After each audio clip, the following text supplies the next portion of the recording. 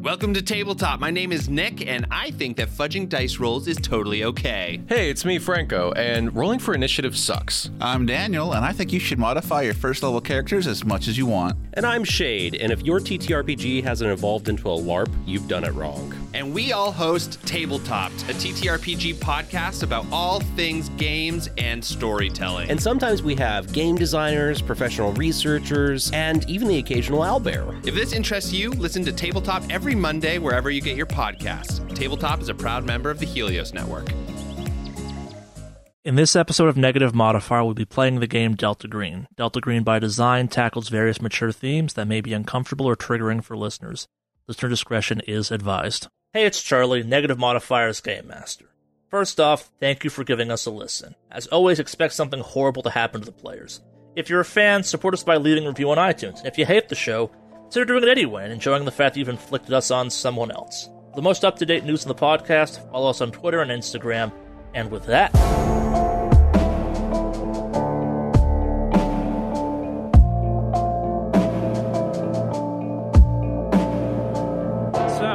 kind of walk up to this thing, and looking at it, you saw some photos already, so it's not new to you. Facing at the alley from the street, on the right, there is a restaurant of some kind. You can't quite tell what it is from the outside. On the left, there is a collection of kind of three shops. There's a large dumpster up against the side with the restaurant, a couple kind of trash containers on the side opposite against the kind of shop buildings, some pallets stacked up towards the back of the alley. Looking into it at daytime, it goes back kind of, I don't know, 100 feet, 200 feet tops kind of thing. It just dead ends at a kind of a wall behind it. A lot of open space. I'm assuming you brought some of the case file stuff with you could maybe use for reference, or maybe you all left that back at the precinct. Probably got copies. Yeah, definitely that, or took some pictures of relevant stuff. So you have, as a result of that, you kind of have the statement from Vincent Buck Sackler, trace it back to where he was standing, and you kind of face it. Yeah, I was parked at this spot and kind of looking at it. You can definitely see the alley. You kind of a diagonal shot at. You can't see down the alley all that well. And if it was dark, you wouldn't see anything. But yeah, you find yourself in a position where you could very easily, from a car, hypothetically see someone walk into that alley kind of thing and then not walk out. I want to search the area just to kind of, or like just kind of look around. I want to use my forensics to see if there is any kind of specific vantage point where no one can be seen, but can see everything that's happening within the alley. Sure. Your kind of vantage point answer, if this was dark, there's no lights in the alley. If you were in the alley, you'd be in pretty good darkness, and the chances of someone seeing in there without like shining a light directly at you, again, it's not light, that's not night, so you can't get a total understanding of this, but you'd be really well hidden. Like, it'd be very hard for someone, especially with kind of street lights going on, once you were past the glow threshold of that, to see anything down that alley. Okay. There's no windows facing it, no kind of auxiliary lights down it kind of thing. And at night, you could just pretty safely assume it's just a dark, dead-end alley. And then how long ago was this killing? This is one of the more recent. Okay. If we're still in the car, I want to get out of the car, and I actually want to like look around the area, see if there's any kind of strange markings. To answer your question about kind of the context, Nina George was the second of the three black women that was murdered. Okay. And that one was the one that had... That was number 9. Yeah. Okay, so number 7 was the one that had the witness? No, this is the one that had the witness. This is the one that Buck saw. Number 7 was Prudence Williams. You're talking to her son tomorrow kind of thing. That was the grisliest of the scenes. Cool. I just wanted to make sure that I had my situations in order. Yep. You want to look around the alley some? Yeah, I want to look around the alley to see if there's any kind of strange markings, almost like a cult-like, or anything that seems kind of unnatural that would kind of, you know how like they have like thieves' cant or something like that would kind of lead someone to something, or... Yeah, that'd be your criminology, hypothetically. But yeah, so give me a good old-fashioned search. I would like to help him as well. Yeah. Do some searching. Good old-fashioned search. 45 out of 60% success. 13 out of 48 success. 74 out of 50 fail. You spend some time looking around, and yeah, you have all the kind of crime scene photos of this, like where the body was, where the pile of wood was, and on a whim, you decide to try and roll the dumpster away from the building, and nestled behind kind of one of the wheels at the very back of it, so it'd be pretty well hidden, like it was right up against the side of the building it was resting against. You find a chunk of wood. It matches all the wood you've seen so far, but a kind of it's splintered almost, I guess is the way of thinking of it. Like in this context, looking at it, kind of looking at the crime scene photos, like it's almost like it broke off, whatever did this or was part of the pile and kind of broke off some way. What are people's forensic skills? 0. 0. 60%. That's enough. Yeah. So looking at the crime scene photos, looking at where you found this piece of wood kind of, and using phrases like hung up in the air and stuff like that to kind of give yourself some context, you realize that looking at the photos, kind of the body is found on the ground. And typically almost always the kind of pile of wood is found either by the victim's head or kind of roughly by the victim's feet, almost like that's how they fell from being elevated of some kind. And kind of looking at this piece of wood you found, it's almost like the wood that fell just kind of collapsed, like whatever it was doing, assuming it's this wood that did indeed strangle this woman, which is an insane, impossible sentence. It didn't walk away, it didn't leave, it didn't kind of teleport out or whatever the right phrase is. It just kind of collapsed in spot. This part broke off and kind of spun under this wheel here, and the cops just missed it when they were doing the crime scene. That's your guess anyway, kind of thing, just based on context and pictures of the fact that it's just kind of random chunk. And it looks splintered.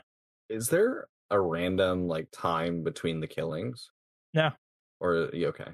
Jesus Christ. All right. You should take that for us. I'll take a look at it under some lab equipment later, just to make sure it's not any different. Yeah. Yeah.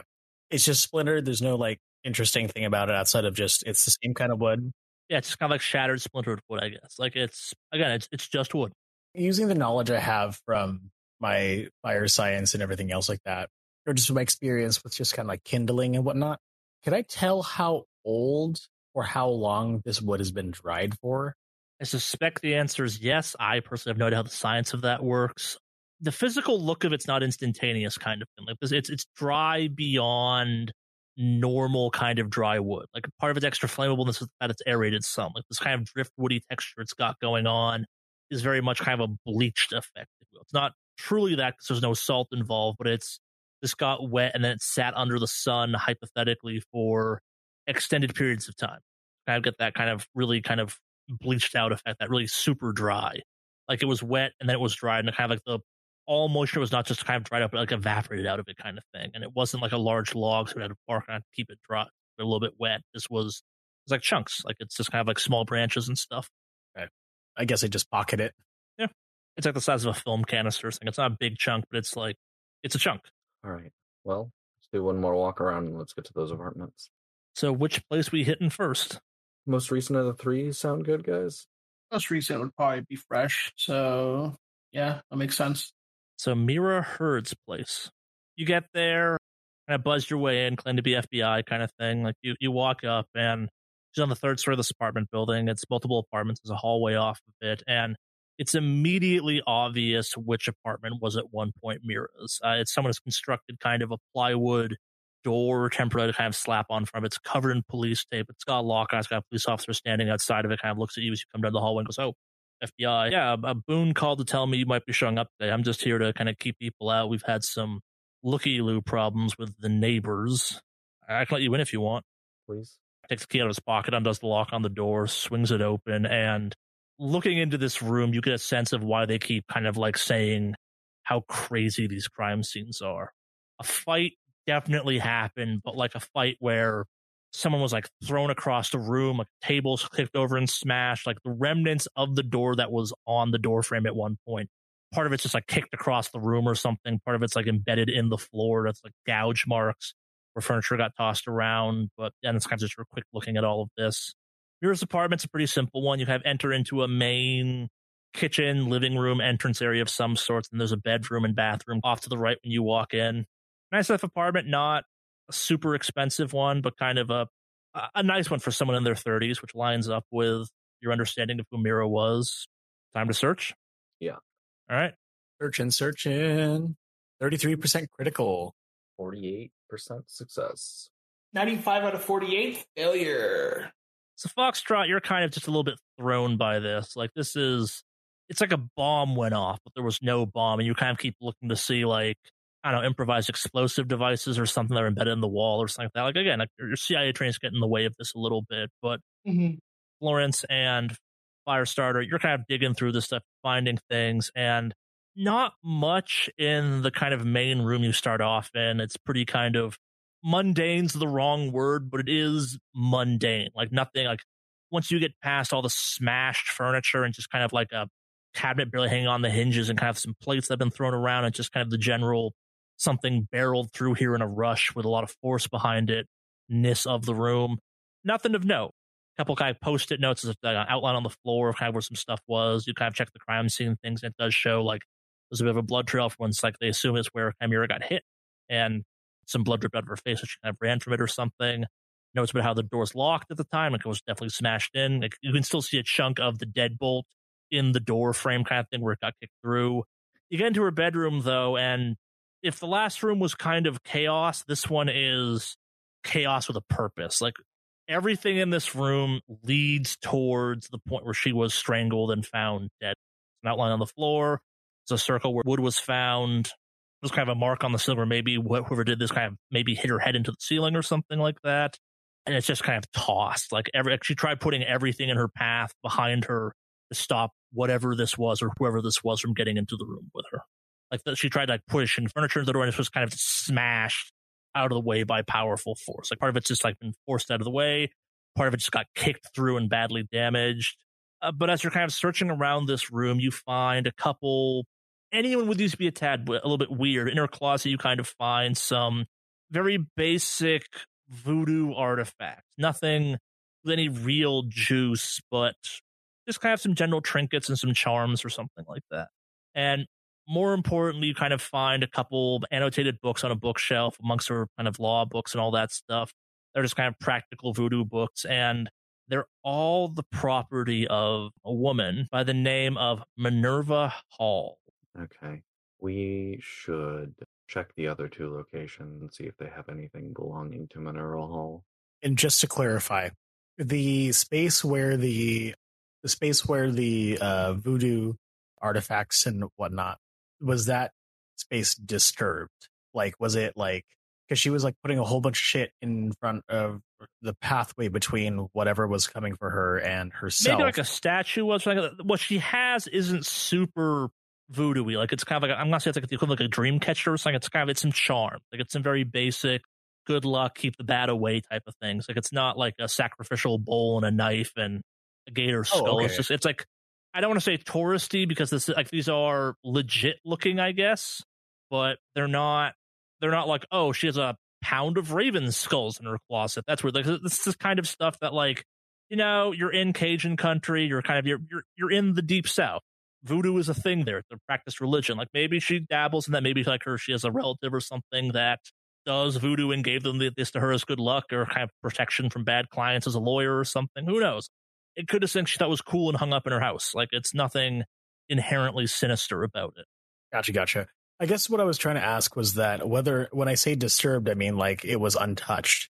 Just because if you're throwing stuff in front of a pathway or anything else like that, you're going to prioritize things that you could just part with. But like, was it like thing that was like protected in the? Oh no, yeah.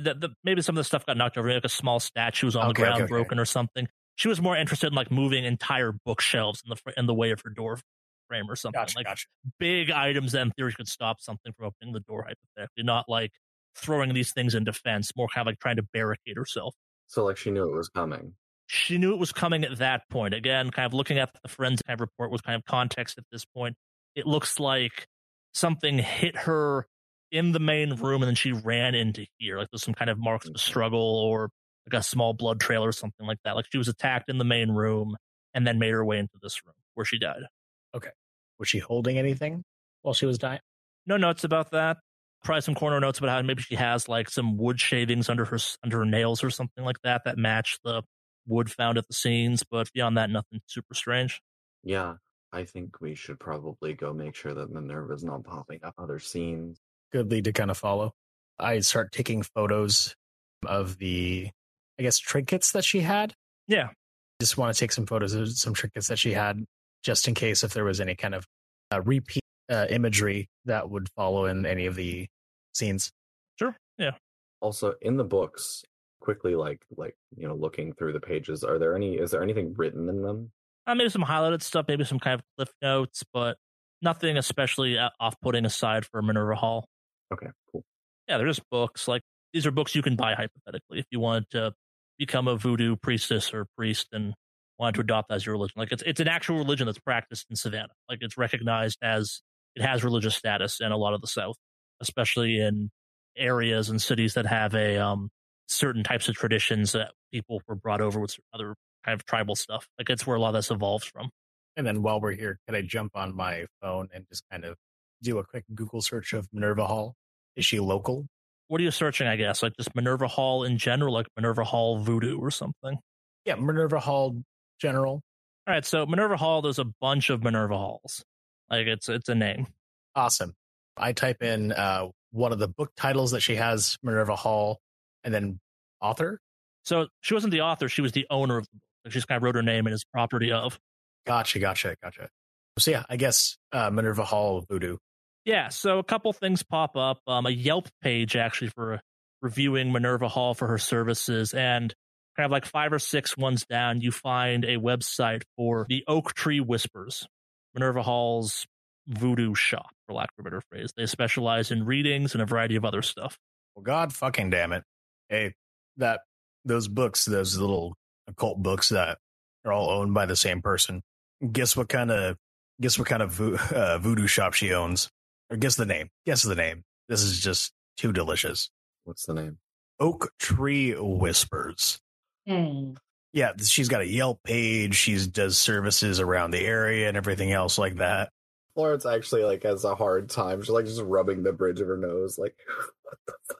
So while you're doing this, give me an alertness because you found the Yelp page. Oh, me? Yeah. Alertness of 50, baby. Let's go. I'll give you a plus 20 on this one, actually. I got a 3% success. Works for me, yeah. So you're on the Yelp page. There's a picture of who you soon to be Minerva. She's a older black woman. She's in the, what you'd guess would be kind of like a typical, for the tourists, voodoo priestess garb, and looking around the bedroom you find yourself in, kind of looking at, it's kind of like a quick glance around Mira's bedroom. There's a bunch of pictures of Mira standing next to Minerva at a variety of family gatherings. There's a couple printouts of that stuff, smiling, having a good time. Oh shit. As I walk over to one of the pictures and whatnot, and I just hold my phone next to that photo, zooming in on Minerva. Hey, check this out. Lawrence will look. Definitely the same person. Maybe slightly different years or something, but definitely the same person. Do we want to hit up the other scenes first, or do we want to go to Minerva? I mean, at this point, if we want to be thorough, I guess we can hit up the other scenes, but... I might give insight. Well, the question is there anything else we'd likely get from investigating the other scenes at this point? That's an impossible question to answer. Oh, that's true. Well, we could do one more. I mean... Yeah, I think it's safe. We'll do one more. What time of day is it now? It's getting up there. You've been at this for a little while, so we'll probably say, getting close to 5 o'clock at night, give or take. Her shop's probably closing soon. Maybe we should go to her shop first, but dress down. We don't want to spook her. I look on the Yelp page. When does she close? She is technically open 24 hours a day, but there's kind of a note saying shop hours are erratic by owner. Oh, boy. So she may or she may not be there. Hold up. I grab my burner phone, and I punch in her number, and I call her. Give me a luck check. I fumbled the shit out of that. 88 out of 50. Yeah, you get a busy signal. All right, well, can't reach her, so hoping to set up an appointment with that. You know what? I have an idea. Florence is going to go just make sure no one can hear other than Firestarter and John, and she's going to call Gary, Officer Gary. Give me a luck check. 100 fumble. Holy shit! Yeah, maybe your finger slipped. You're 100% sure you put the number in right, but some random guy picks up. He's like, "Hey, you've reached Patrick. Who is this?" Hey, Patrick. Is Gary there? Who the fuck is Gary? You called Patrick. Sorry, wrong number. You bet it's a wrong number. You sell this Gary person. I'm gonna kick his ass now because you wasted my phone minutes. Okay, maybe get a better. Who's this? You sound hot. You know what? Florence is going to talk to him for a long time to run down his minutes and then Sure. just hang up on him. Sure. Yeah, you waste some time doing that out of spite. I'm totally down with that. And then she'll text. She'll just double check that the number was right that she had called. Yeah, maybe your finger slipped or something, but yeah. She'll text Gary to call her when he has a chance. All right, cool. I think that we can check out the other scenes, and I will have Officer Gary go and tail our friend. Just keep an eye on her for us. Sound good? Sounds like a plan. Want to make a bad joke about getting him to early retirement, but So which scene we go into next? We go into Prudence's house. We go into Sarah Gellar's motel room. What's the next closest, or what's the next most recent? Prudence. Sarah was the first. Like they've only kept that one around because it was such a violent killing of a prostitute kind of thing. And then the rest of them happen. They're like, okay, maybe there's something going on here. But yeah, the Prudence is is the next most recent one. Prudence it is. You walk out of the apartment, start walking down the hall, and kind of one of the doors kind of creaks open as you're walking past. You hear from inside. I put my hand on my holster after hearing that. And kind of from inside, you hear like, "Hey, you guys cops?" No way. I'm like, door swings open. It's an older black gentleman kind of standing there with a cane. I'm one of Mira's neighbors, I guess. She was good to me. I tried telling them about some stuff that was going on, that was happening around the time her death happened, but they really weren't interested in it. Kind of like they were all caught up in the whole serial killer thing, and what I was telling them didn't line up with that. What are you telling them? Kind of like looks down the hallway at the cop and kind of like sneers a little bit. Here, come inside. I'll talk to you here. all right. I'm going to just be alert with the whole situation. Sure. Oh yeah, saying my hand is definitely not too far from my holstered weapon. Yeah, so you walk into his apartment. It's the same layout as Mira's, except it's a little less maintained. Probably stacks of newspapers, 4 or 5 cats milling about that all seem interested in you as you walk in. Kind of like gestures at a couch. Here, sit down. Apologies about the mess. I wasn't expecting to have guests anytime soon. Kind of like sits down in a chair opposite the sofa. Yeah, so I tried telling the cops about this, but they said it didn't matter. I think Mira had a stalker. Oh, Did you see them? Yeah, a couple times. Never got a super good look at him, but like really short fellow, like definitely not 6 feet tall, like maybe like barely above 5 feet or something. I don't know. I'm bad with heights. I guess kind of like puts a gesture to hand up in the air. It's like about this height. I don't know, like 5'6" at the most. Real small, kind of like thin build. I guess I never got a good look at him. It's kind of occasionally I'd hear something in the hallway and there'd be this guy kind of down by her door, and I'd open my door and he'd scuttle off down to the opposite end of the hallway and disappear. I think I saw him outside the building once in the bushes or something. Kind of like tapped his head for a second. I think I heard his voice though once, kind of nasally almost, like sniffled a bunch. Tried to get in the building, trying to was like delivering a pizza or something. Did he ever get contact with Mira? I don't know. I told him to hightail it once or twice. She was a lawyer and seemed more than capable of taking care of herself. Honestly, I'm not even sure she knew he existed. Like, just kind of this like little dude that showed up here once or twice. I could be mistaken though too. He's just kind of here once or twice. When was the last time you saw him? Wait, never mind. Hold up. You saw him on the day that Mira had been attacked? No, nothing like that. Kind of like rubs his chin for a couple minutes. It's like trying to think really hard. I haven't seen him in a long time. I used to see him like once a month or so back before all the. He's having a hard time kind of keeping track of time in his head. He's like, I think I maybe saw him like, I don't know, a week or two before Mira's murder, but I could be confusing it some. It hadn't been around for a while before that. Maybe took a restraining order out on him or something like that. But I don't know. Again, like the cops didn't seem to care about it. It didn't match like the profile they had or something. What was he doing? What was he doing the last time you saw him? Just what he normally does. He was kind of like outside her door or something. Just rubbing his forehead some, like he's trying to remember something. It's kind of not coming to him. Was it like drawing anything or like messing with anything? Nah, nothing like that. It's just so foggy. Someone give me a persuade or a charisma check. Whatever one of those is better for anyone. what's people's persuade or charisma? My persuade is 40. You can try that, actually. 79 out of 40 fail. Yeah, he's still kind of like not remembering. He's like, can't have been that important.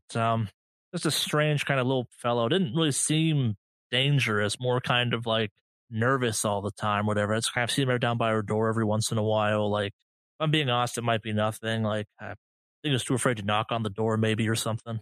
But kind of looks at you. I haven't seen you before, and you're kind of looks at your jacket. Well, you're not local, so I thought I should tell someone about that before I forgot.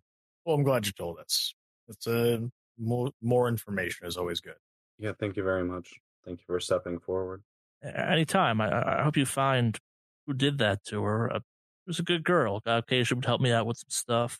Brought me food once or twice. It's a damn shame what happened to her.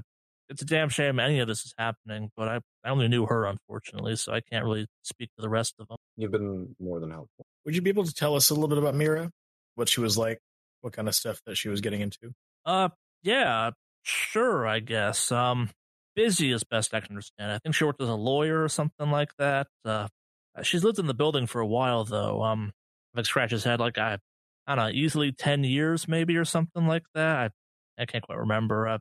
Kind of paused. The building didn't used to be all that nice. It got revitalized a couple years back, and we all kind of got upgrades to our apartments if we took a bit of a rent increase. And I think she took that. I didn't want to pay more, so I didn't kind of gesture around. And, well, I don't have much need for a fancier dishwasher when I only have a couple plates left. But I'm rambling, sorry. I think she had a boyfriend, nice fella. I think I saw him once or twice. I think she had him help me kind of carry some groceries up once or twice as well. You know his name? Kind of like scratch his head. I don't remember. I only met a couple times. King or something? I don't remember. Distinct name. Big fella, but like a linebacker. Good looking couple. Well, if I'm being honest, Mira was quite the looker, and her boyfriend definitely kind of complimented that. Beautiful looking girl. Just like I guess starts to ramble again. Sorry, I'm rambling. I'm not sure I know much else. She was just a nice person, kind of those rare, nice people that occasionally go out of their way to help you out just because no one else has been. Like scratches his head again for a second. Give me a persuade or again, so the same deal. So a persuade or a charisma if you want to try and help him remember something. Or maybe a psychotherapy if anyone has that. I didn't think of that previously. No, I have that at 10, so I won't even try it. I'll let somebody else try to roll this time because I failed the persuade before. I'll do it this time. All right. 25 out of 69, success. Yes, you kind of put a reassuring hand on his leg or something. Like, yep. How do you reassure him or kind of like try and coax his memory along? Yeah, she'll sit down next to him and like place a hand on his leg and just gives him like a reassuring nod and says, take your time. Just think it through. The gears are kind of grinding in his head. He pauses for a second. I think she called her auntie once or something. Real strange looking woman. On the shorter side, a little bit kind of heavier set, had like bone earrings or something. An M name I'm blanking on though. Was her name Minerva? Yeah, maybe that's it. I just know she came by and offered to like bless everyone's apartment for free or something, and Mira kind of like coaxed her away at that point, saying, "Don't bother my neighbors." Nice enough lady, but definitely kind of a little bit of a weirdo. I think she had like a burning stick of sage or something when she stopped by. I pull up her picture on my phone. Yeah, her. That woman. How long ago was she here? I don't know. She'd stop by every once in a while. I think they were family or something, or at least friends of some kind. Well, this has been very informative. Thank you. If there's anything else you remember or you see anything that you'd like to let us know, Florence will write down her burner number in hand. Yeah, that makes sense. He kind of takes it. Yeah, I probably won't, but if I do, I'll pass on. If I see the strange little guy, I'll let you know as well. Try and get a picture of him for you or something if you want. That'd be great. I like Bob's head in agreement. Well, if you wouldn't mind showing yourselves out, I've made myself comfortable here and I don't feel like getting up. Kind of sigh slowly. I really hope you find whoever's did this. Mira didn't deserve to die. It's a damn shame. Thank you so much. We'll find out who did this. Glad to be of help, and thank you for listening to me. The police officers that took my statement didn't seem really all that interested in what I had to say. Hope some of it helps. Don't worry about talking to the police. They're basically useless anyway. And I smirks at that. Damn right. Firestarter gets up and leaves. Hey, you all exit the apartment building. It's safe enough. Nothing else happens. You're exiting. Florence will see if Gary has responded yet. As you're leaving, he calls you back at that point. Hey, you called earlier? Or you tried to get a hold of me? Yeah, I need you to do me a favor. Wow, I'm actually part of this. Yeah, what do you need? There's a woman by the name of Minerva Hall. She owns a shop at Florence will give him the address. I just need you to tail her for a bit. Kind of pauses for a sec. You hear some kind of tapping. She's one of the voodoo ladies. I can go take a look. I think she's somehow involved. It's voodoo and hoodoo type of stuff. It's not really, real. Look, if you do this well enough, I'll see about getting you a little bit more information. Just call me if anything seems off. Yeah, sure. My shift's almost over. I can go kind of keep an eye on that. Sweet, thank you. Anything I should be especially aware of? Is she gonna try and strangle me or something? I would hope not, but if she does, you should call us. Yeah, a little bad humor, huh? If you do see a man, and Florence will give the description of the man that they had just explained to them, or described to him, call me. Kind of a pause for a second on the phone. The guy said he was real short and a little bit sickly looking or something? Yeah. Well, that's just too much of a damn coincidence to not mention. Jim Williams, the son of one of the victims. He's a real shrimpy dude. Balding, glasses. Looked sick the entire time we had him for questioning about kind of what happened with his mother. Was this the guy that lived with his mother? Yep. The guy you're meeting tomorrow. Good to know. Just keep an eye on her. Don't let anything happen to her. Yeah, sure. Damn. Little Jim Williams might be in some way involved in this. Who'd have thunk it? Havoc hangs up at that point. I feel bad, guys. He's got a few more years till retirement. He's probably going to get dragged into this. Well, some people just get the short end of the stick.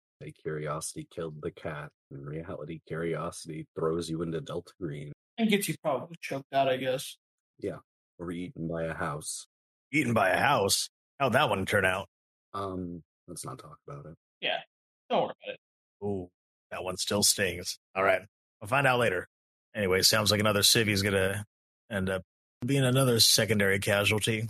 What, you know too much about some stuff, or weirdly connected, or is it more so he's just doing an errand that he's just gonna end up, taking an early retirement?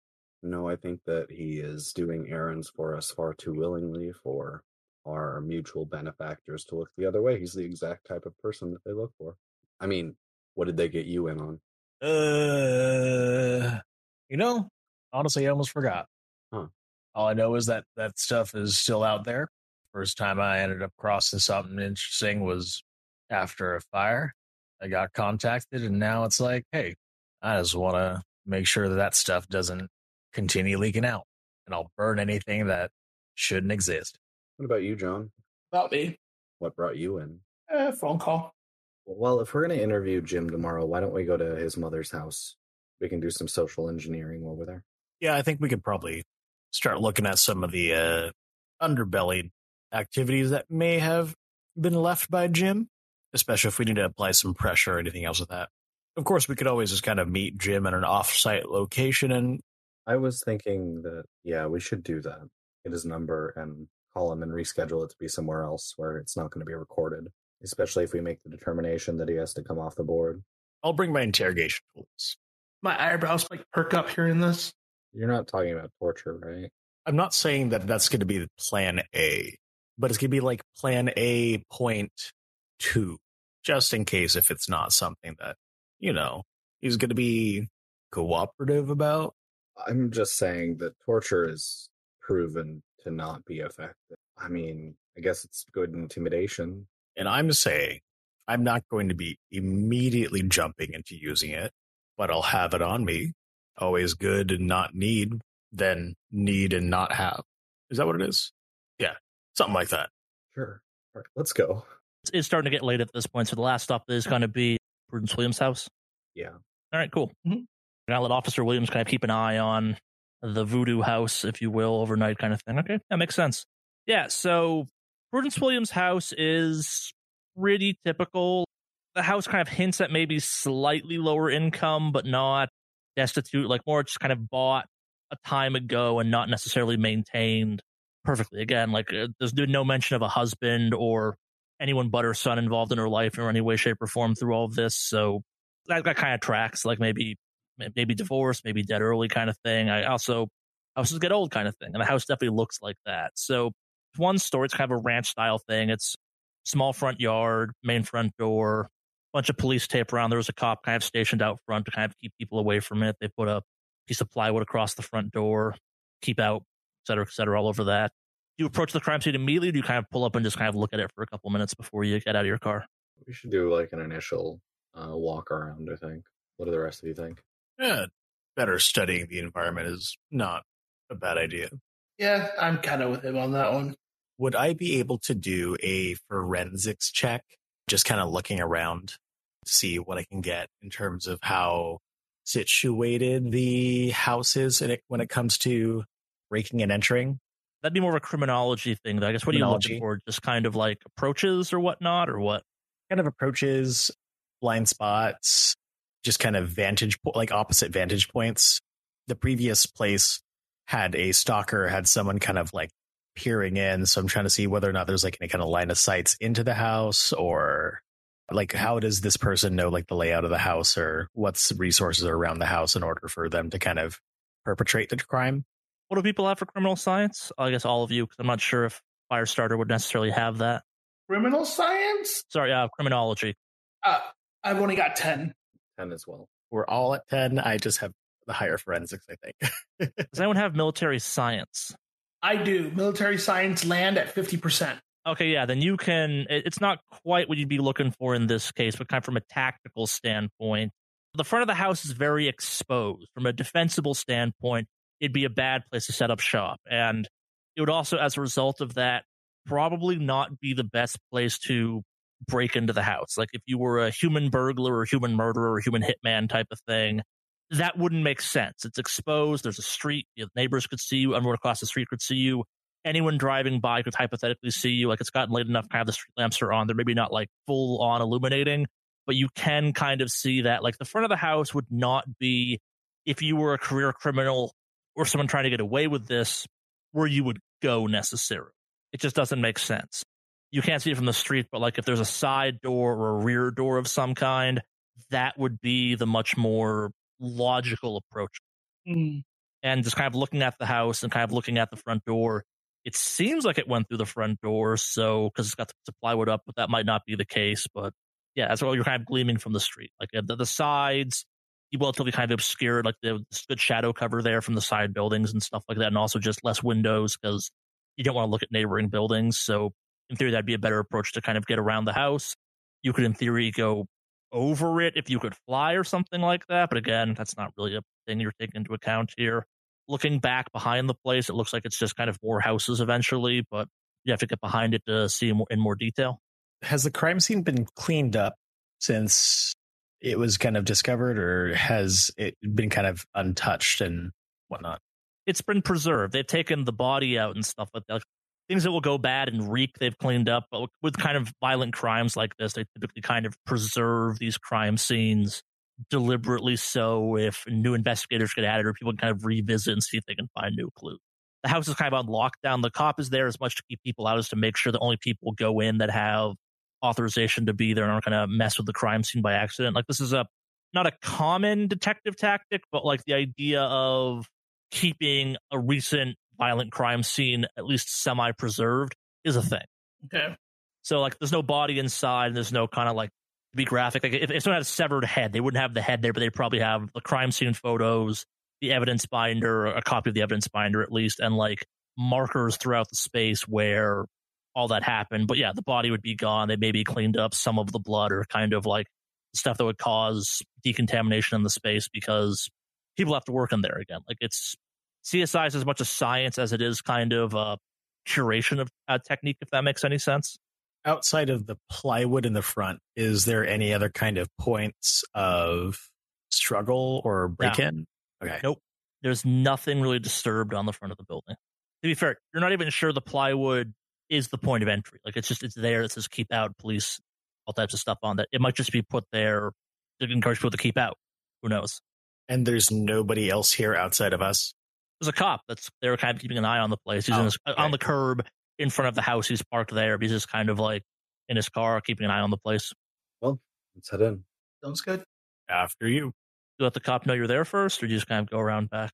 Oh, yeah, she'll go like knock on the window and just flash the badge and say we're going in. Yeah, he kind of looks at you for a second, just kind of nods, rolls the window down.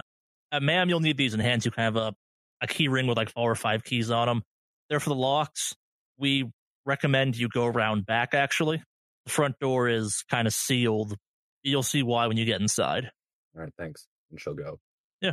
Firestarter starts putting on some gloves as he's passing by the cop car. I'll just follow suit next to Lawrence. Before we get inside, Florence will also put on some gloves. Once we're inside, do they have a little like station for like gloves and booties? Yeah, they have all the stuff you'd expect to kind of have at this type of situation. They've got hairnets, gloves, booties, even like maybe even a couple like kind of pullover disposable plastic suits you could put on if you really wanted to be really careful, but no need for that. There's no biocontamination here. Like, again, this is an active crime scene, not the activist, but it's been all the equipment you need to kind of conduct an investigation. Some cameras there left over kind of thing. Like, again, in theory, people are coming back that might need to document more clues if something shows up. Again, they sent for the FBI, and as far as they know, you are that FBI. Florence is going to put on a hairnet and booties as well. All right. I'll start suiting up too. Yeah, so I guess kind of to paint the scene, you enter through the back. There's a kind of a rear door that kind of like spills out into the backyard. The keys work for that one. You'd guess that they probably work for the front as well. You go in through that and kind of immediately as you step in, there's a temporary table they've set all this stuff up on.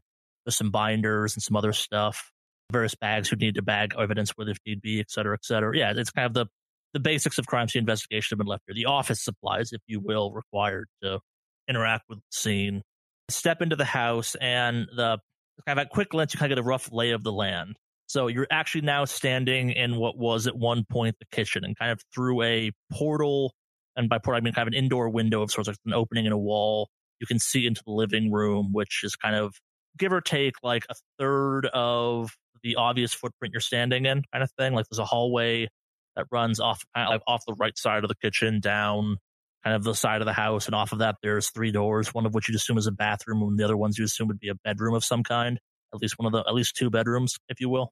It's a small house, not a huge spacious place. Like it's a single family home, like 3 people would fit there easily, 4 people, probably 5, getting a little cramped at that point. At a quick glance, like it's just like looking at this, like stuff's overturned, like there's chairs in the kitchen where you're at that have just been kind of knocked over, a couple of them smashed.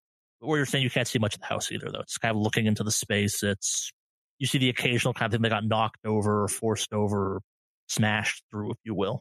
I would like to immediately start looking for any kind of books that would match Minerva Hall. All right.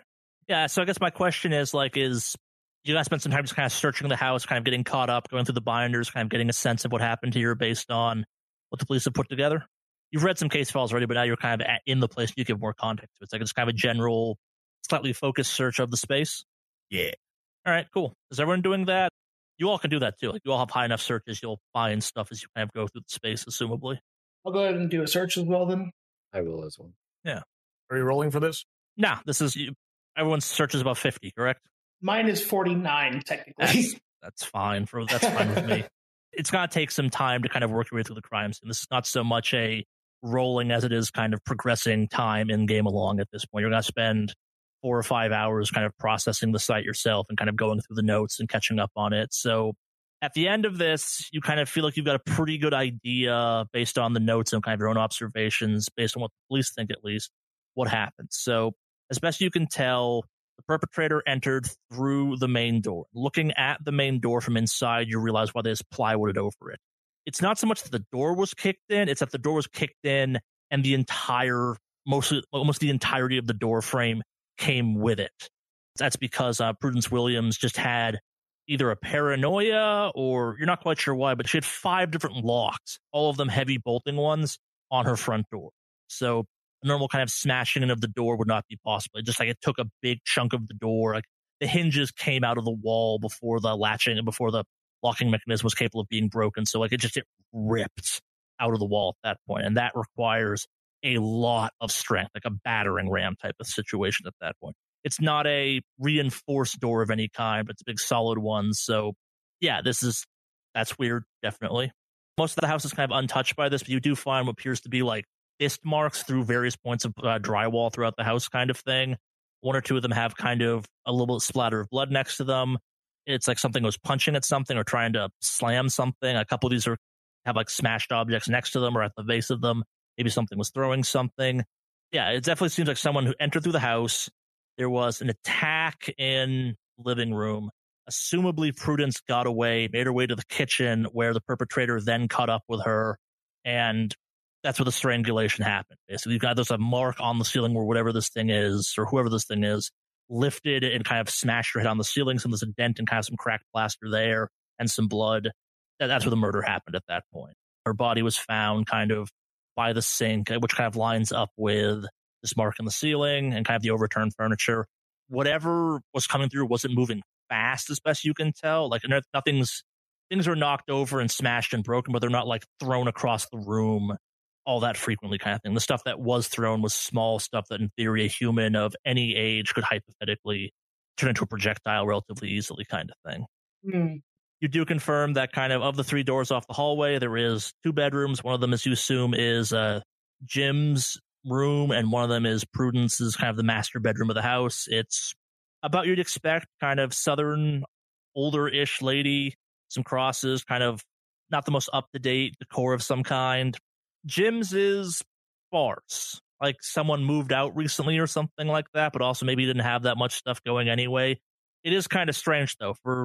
You'd guess for a full-grown adult that was still living here, there's a bit of a kind of weird obsession with older kind of movie posters and stuff. Again, like maybe he's been bothered taking them down, but it definitely looks like a kid-like quality to his room. Like, this has been his childhood bedroom and now his adult bedroom his entire life. And it's not inherently a bad thing or a weird thing, but definitely it's kind of okay, this was a man living with his elderly mom, nothing wrong with that. But again, his mom was murdered and he didn't die as part of that. Like, he was out of the house, apparently.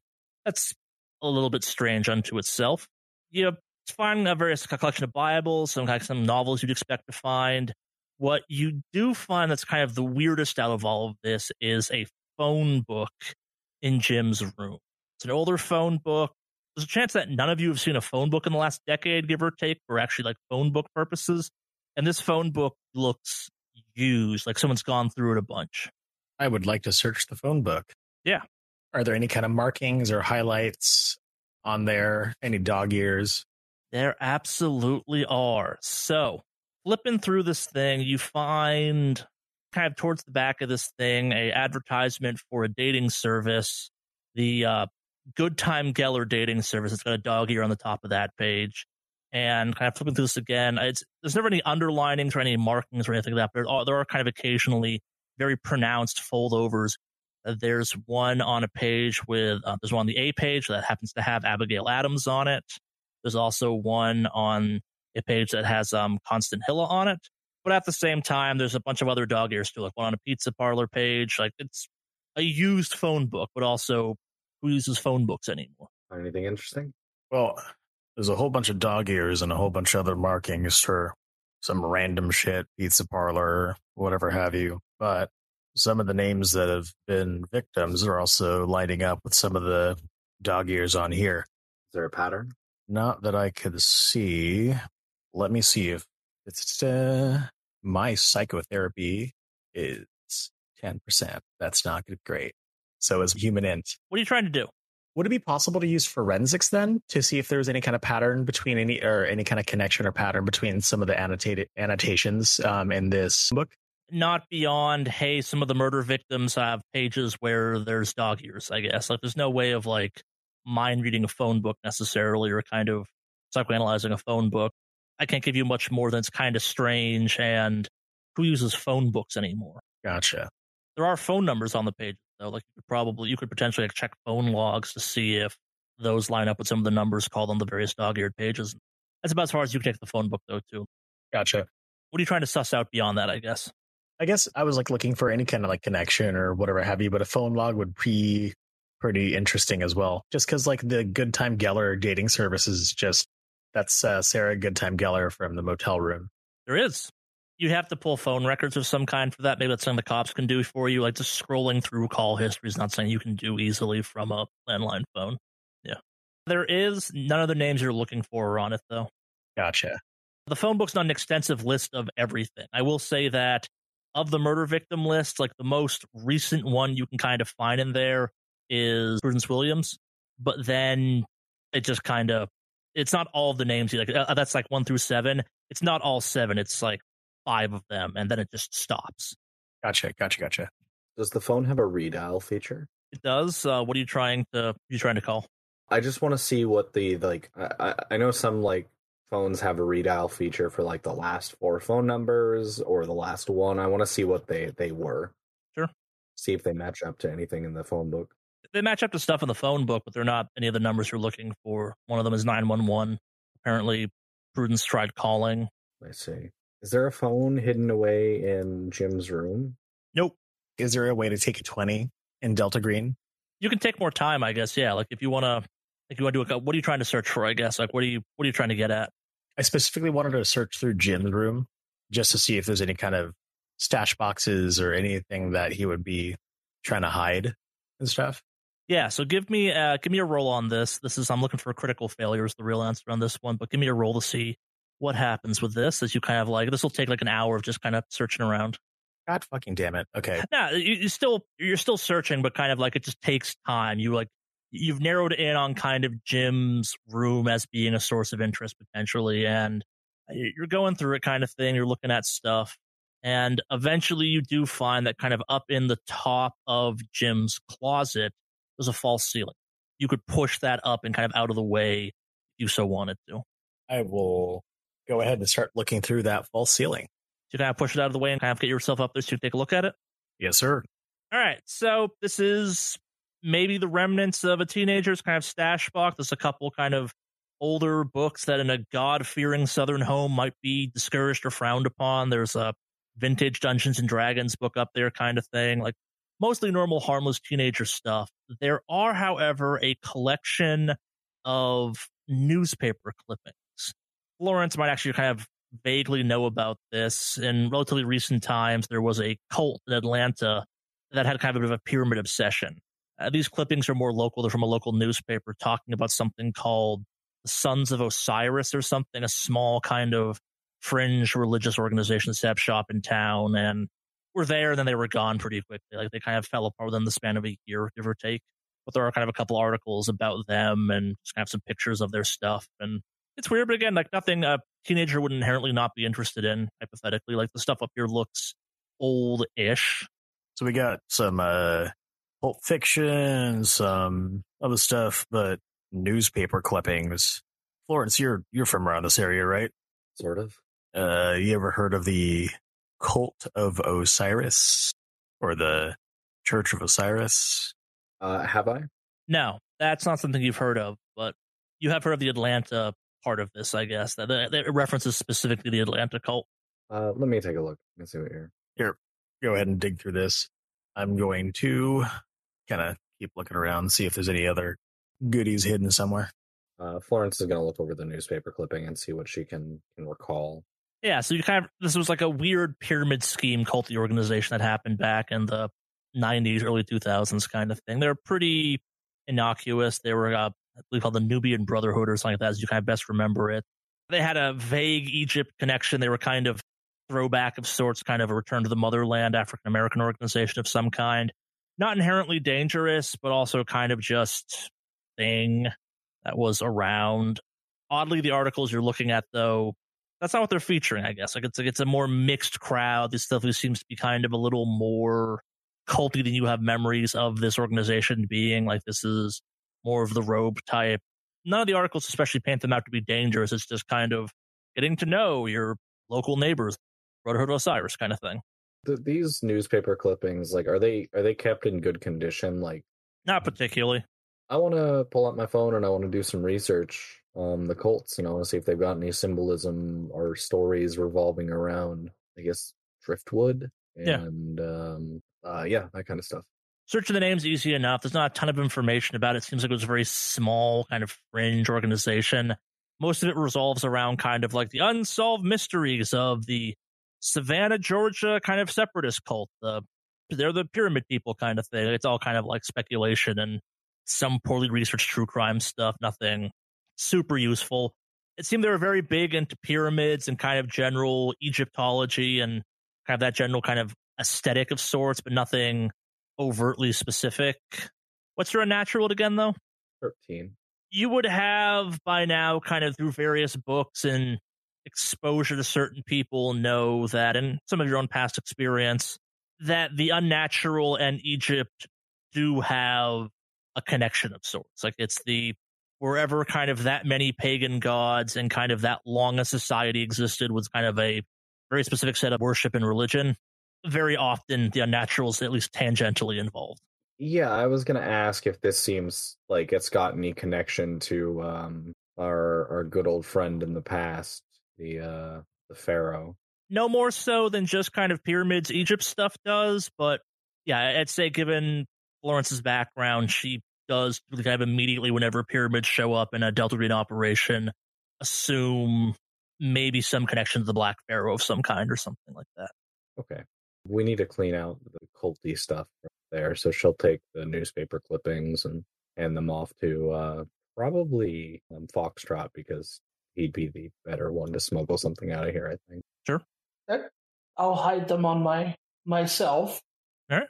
Is there by chance a photo of the house front somewhere in this house? Like people taking a photo in front of the house or anything else like that? Yeah, a couple. Why? I want to see if there's any kind of differences in the house. Maybe like a missing tree or a missing wood source.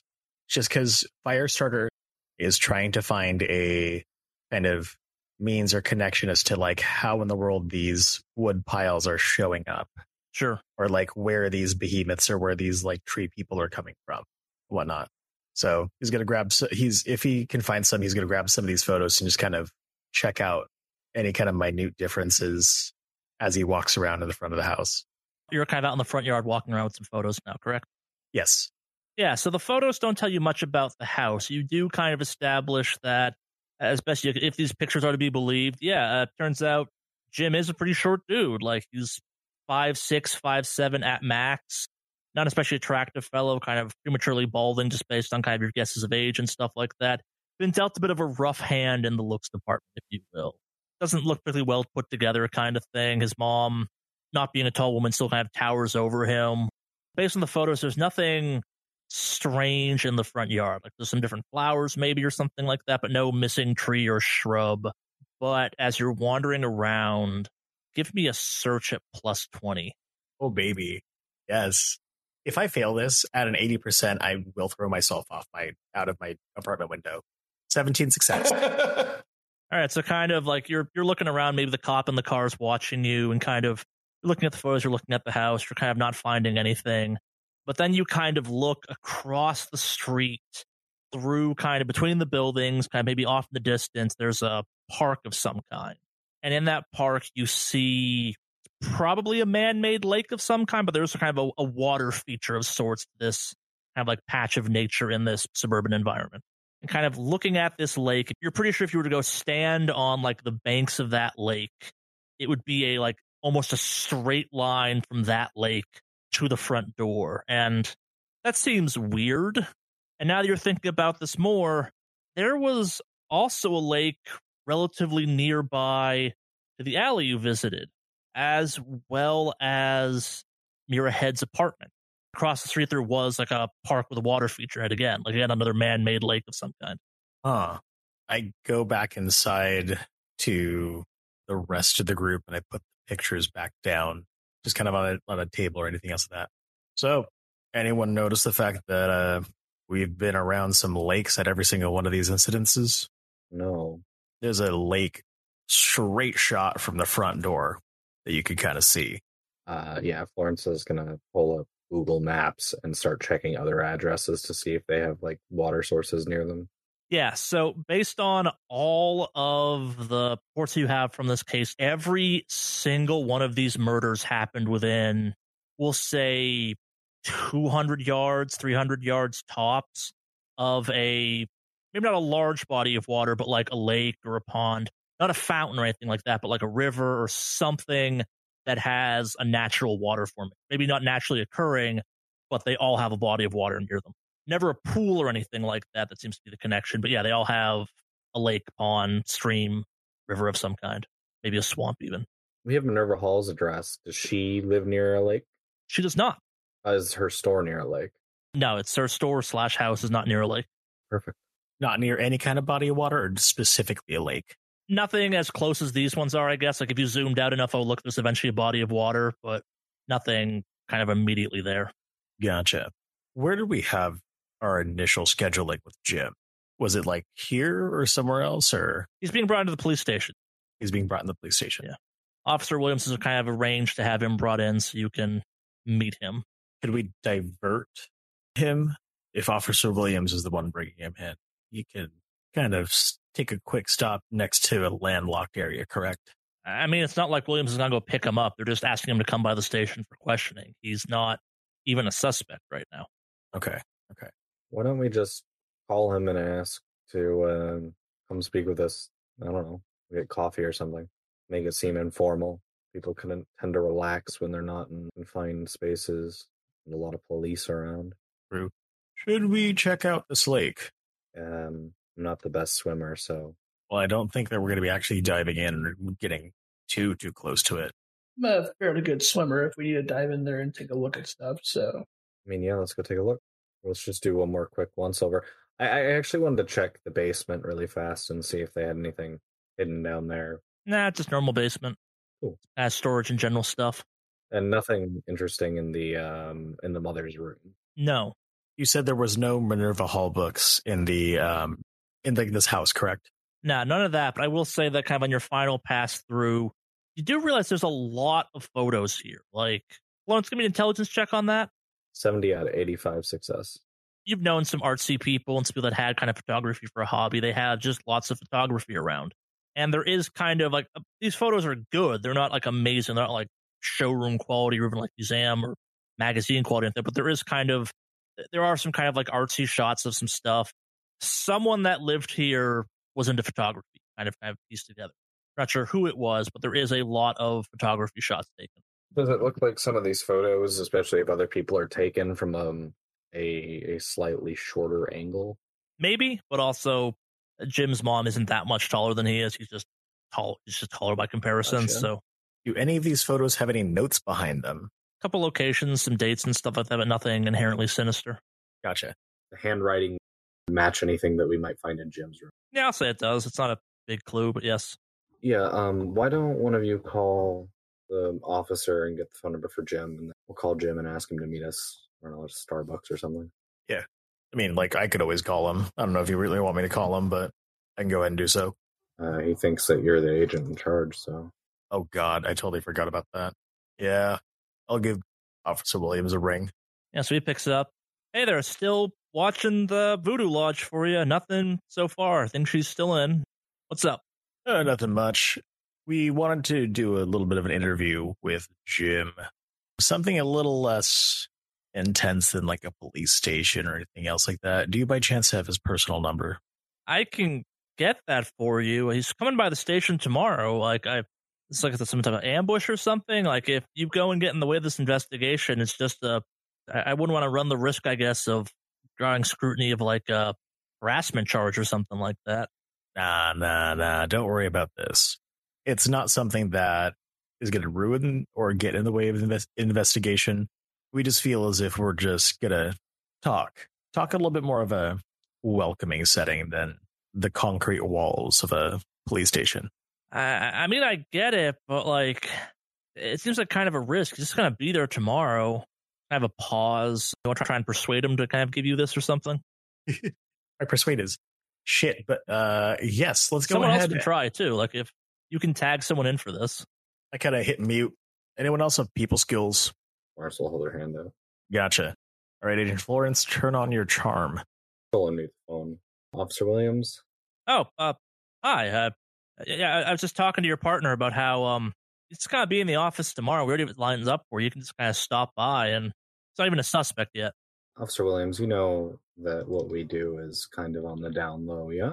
No, I get it. Yeah, the whole cloak and dagger routine, but also like I'm trying to keep this above board. Like I said, the guy is not a suspect. Like he's just kind of a nothing. If you want to be looking into someone, I'd really recommend you look into Buck, that Sackler guy. He has a whole kind of record and history of violent assault and stuff like that. Nothing this bad, but definitely fits some of the profile. William, look, As much as I trust your judgment in this, most of us don't want to end up on camera for too long, especially not during an interrogation where this guy could reveal some things that we don't want to be revealed. All right? Yeah, So- I get it. You want to help us. You want to really get into what we do. I need you to trust me. What's your persuade at? 69. That's more than enough to get by on this. He just kind of pauses for a sec, breathes in. He's like, okay, tell you what. I'm not going to give you his phone number, but there's no way you couldn't figure out through whatever means that he works at a place called Copies and More. And in theory, you could definitely find that place's address because it's not a chain or anything. And that's a quick search on your phones of some kind. It's a kind of printing, packaging, box supply store a little bit ways downtown. And in theory, you could just stop by during his normal shift there. He works kind of the morning shift, so he's there roughly from opening to about 4 in the afternoon. Takes lunch, kind of typical lunch hour break. But yeah, that's all stuff that in theory you could find out yourself that wouldn't I wouldn't have to get you any information on him for, right? Perfect. Would you mind canceling the interview tomorrow then? Oh, sure. Yeah, we'll still bring him in, just maybe talk to him or something like that. But yeah, Boone wants to talk to him anyway, so I was kind of piggybacking off that. But yeah, well, I won't be expecting you for that, I guess, then. We might listen in. Cool. Yeah, I can help out with that. Thanks. You still want me watching the Voodoo Lady? Just for tonight, and then I might have something else for you. All right, cool. Yeah, I can do that. Good luck, I guess.